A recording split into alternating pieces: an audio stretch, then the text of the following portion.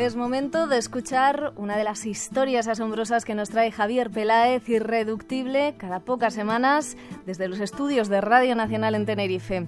Hola Javier, ¿cómo estás? Hola América, pues estoy muy bien y además dispuesto a viajar hoy al espacio a rescatar una estación espacial enterita. Bueno, nada menos, así que hoy nos ponemos el traje, nos colocamos los guantes, el casco, nos vamos al espacio, tiene buena pinta. Sí, además retrocedemos a la época de esplendor de la carrera espacial, nos vamos a 1969.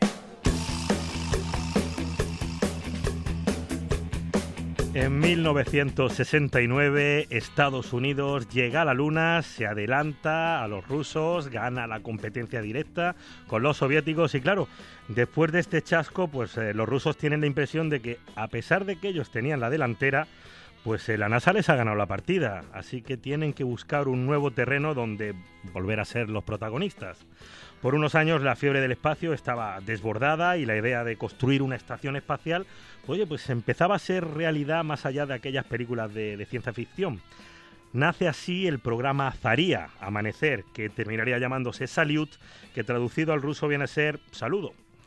Es un programa histórico. La Salyut 1 se considera la primera estación espacial construida por la humanidad. Fueron los rusos los que destacaron, los que se adelantaron en este aspecto irreductible. Y no solo se adelantaron, sino que desde 1971 hasta 20 años después, en 1991, los ingenieros rusos consiguieron poner en órbita 7 estaciones espaciales. 7, se dice pronto, ¿eh? Es todo un logro, la verdad es que es impresionante, pero tampoco podemos lanzar campanas al vuelo porque estoy leyendo en el ordenador los datos de estas primeras estaciones espaciales. Y lo cierto es que hubo de todo. Mira, los tripulantes de la Salyut 1 batieron récords de permanencia en el espacio, pero murieron en la reentrada a la Tierra.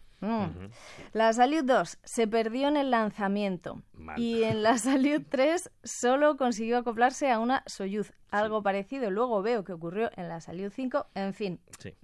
La verdad es que podía seguir un rato hasta llegar a la Salyut 7, que es la última de este programa y en la que se vivió una de las aventuras más increíbles, más secretas y más fascinantes de la historia de la exploración espacial. Un rescate espacial súper secreto. Pues además todo empezó con un error casi de colegiales, o sea, una serie de catastróficas desdichas que comenzó exactamente el 11 de febrero de 1985, mientras la Salyut 7 se encontraba en órbita, en piloto automático, pues a la espera de su próximo equipo de cosmonautas. Pero algo no va bien, algo falla, ¿no? Sí, en el control de tierra miran los datos, comprueban la telemetría, pues ven que se está produciendo un incremento anormal de la corriente en el sistema eléctrico y bueno, pues esto lleva a la desconexión de los circuitos pues como medida de protección. Sin embargo, bueno, pues el trabajo de los controladores en aquellos tiempos era muy duro, turnos de 24 horas seguidas sin descanso frente a las pantallas y eso hace que se cometan errores. Cuando el horario terminó, cuando llegó el nuevo turno de controladores, desconocían el problema de la corriente y volvieron a conectar todos los sistemas eléctricos. Ay, no me digas más. Se cargaron el sistema eléctrico al encenderlo. Eran exactamente las 13 horas, 20 minutos y 51 segundos del fatídico día 11 de febrero. Una cascada de cortocircuitos eléctricos arrasó en un instante toda la estación. La Salyut 7 se queda en silencio, nada funciona, nada responde. Allá arriba, a 200 kilómetros por encima de sus cabezas, tan solo había silencio, frío y oscuridad. ¿Murió alguien? Bueno, pues afortunadamente en la estación espacial no había nadie en aquellos momentos, ¿ves? así que la cosa, pues bueno, no fue tan grave. Aún así, era un nuevo fracaso en este programa y significaba una deshonra para los ingenieros soviéticos que veían cómo su última Salyut pues iba a morir abandonada a su suerte. Y aquí es cuando deciden intentar salvar la estación. Pues hubo una reunión de altos mandos, ni los mismos ingenieros realmente saben qué ocurrió en ella, no se conservan notas, no hay testimonios de lo que allí se habló, solo conocemos la decisión final. La decisión fue, vamos a rescatar la Salyut 7. Era un movimiento audaz, muy temerario, que consistía en enviar una misión tripulada para reparar los sistemas eléctricos de la estación, y era la primera vez que se intentaba algo así. Bueno, esto es un peliculón de ciencia ficción, ni Gravity, ¿eh? Bueno, pues todo esto además en secreto, porque la misión de rescate no se ha conocido hasta muchos años después de que acabara la Guerra Fría. Es más, muchos de los detalles de la misión ha salido pues hace unos meses gracias a un ingeniero aeroespacial llamado Nikolai Belavsky, que ha publicado un artículo de investigación con los hechos y las conversaciones de aquellos tiempos. ¿Y cómo cuenta él? ¿Cómo se desarrolló la misión de rescate? Pues los cosmonautas elegidos para esta singular misión fueron Vladimir Zhevnikov y Víktor Savinich. Iban a despegar en una Soyuz que habían modificado pues especialmente para esta misión. Los llevaría hasta la estación, atracarían y en uno de esos 2 puntos de acceso que tenía, pues se introducirían en la estación para arreglarla. Bueno, aunque viendo cómo les fue en muchas Soyuz anteriores que no pudieron ni siquiera atracar en la estación, no sé yo, la cosa, no sé si pintaba bien. A ver, cuéntanos más. Mira, los optimistas le daban un 60% de posibilidades de éxito, los optimistas.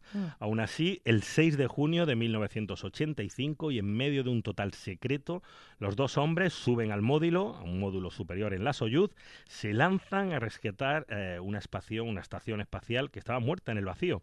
Y van a pasar algunos días en órbita hasta acercarse, bueno, pues progresivamente a la estación y terminar acoplándose. Al final entraron y, bueno, la primera impresión del interior fue escalofriante. Además, en el sentido más literal, frío, o sea, mucho frío. Tanto que hicieron la prueba de escupir para ver si se congelaba y efectivamente en 3 segundos la saliva se congelaba. Anda, que los rusos hacen lo de escupir, no pueden hacer otra prueba. Bueno, no está mal. Están, total, en un congelador en medio del espacio. Pues imagínate, las horas pasan, la misión va tomando ya un cariz desesperado porque trabajan a contrarreloj y además es paradójico porque, mira, si se quitan los guantes apenas pueden trabajar con las manos desnudas a esa temperatura, pero es que si se los ponen pierden movilidad y agilidad y claro, el tiempo va pasando. Estamos ahora, fíjate, en el 14 de junio, los cosmonautas llevan ya 3 días dentro de la Salyut intentando revivir aquel sistema eléctrico. Y con el frío ese terrorífico. Lo dicho, si es que esto es para una película. Sí, mira, además el procedimiento para revivir aquella estación era bastante complejo y constaba de numerosos pasos que tienen que ejecutarse a la perfección y en el orden correcto. No podían tener ni un fallo. Bueno, pues en el momento clave se presenta y empiezan a poner a prueba las baterías de la estación, pues bueno, para ver cuántas funcionan, cuántas pueden aceptar una carga. Los nervios están a flor de piel, pero por fin, una brizna de buena suerte les acompaña. Mira, 6 de las 8 baterías se consideraron aptas. ¡Bravo! Los cosmonautas empiezan a preparar los cables para conectar las baterías y bueno, pues empiezan a engancharlos directamente a los paneles solares. Fueron 16 cables, había que conectar las puntas de los cables con las manos temblorosas por el frío y una vez conectados volver a introducirse dentro de la Soyuz para utilizar los motores, reorientar la estación para que los paneles, pues claro, se colocasen frente al sol. Ese era el momento decisivo. Ya, bueno, pues desde el control de tierra se lanza la noticia. Consideramos que la carga se ha iniciado. Bueno, aquello fue una locura. El rescate de aquella Salyut se había conseguido, volvía a estar operativa y bueno, así siguió durante algunos años más, dando cobijo a nuevas misiones de cosmonautas. Bueno, estuvo por lo menos hasta febrero de 1991, que terminó estrellándose en el territorio de Argentina, también por una sucesión de errores bastante graves. O sea, terminó cruzando los cielos convertida en una bola de fuego y además se estrelló en Argentina, pues dejando, en vez de en el Atlántico, como estaba previsto. O sea, estaba agafada la Salyut 7. Sí. Muy buena historia, Irreductible. Muchas gracias, es muy emocionante. Me alegro de que te haya gustado, sí. Para los que os hayáis quedado con ganas de más, hasta que vuelva por aquí Irreductible, podéis seguirle en su Twitter, que es @irreductible, y en la web naucas.com y en la sección de ciencia de Yahoo España, ¿verdad? Bueno, acabamos por hoy. Volvemos el domingo que viene. Os dejamos con la música de Los Coronas, con una versión del Secret Agent Man compuesta por Johnny Rivers en los 60. Es agente secreto. Que la ciencia os acompañe.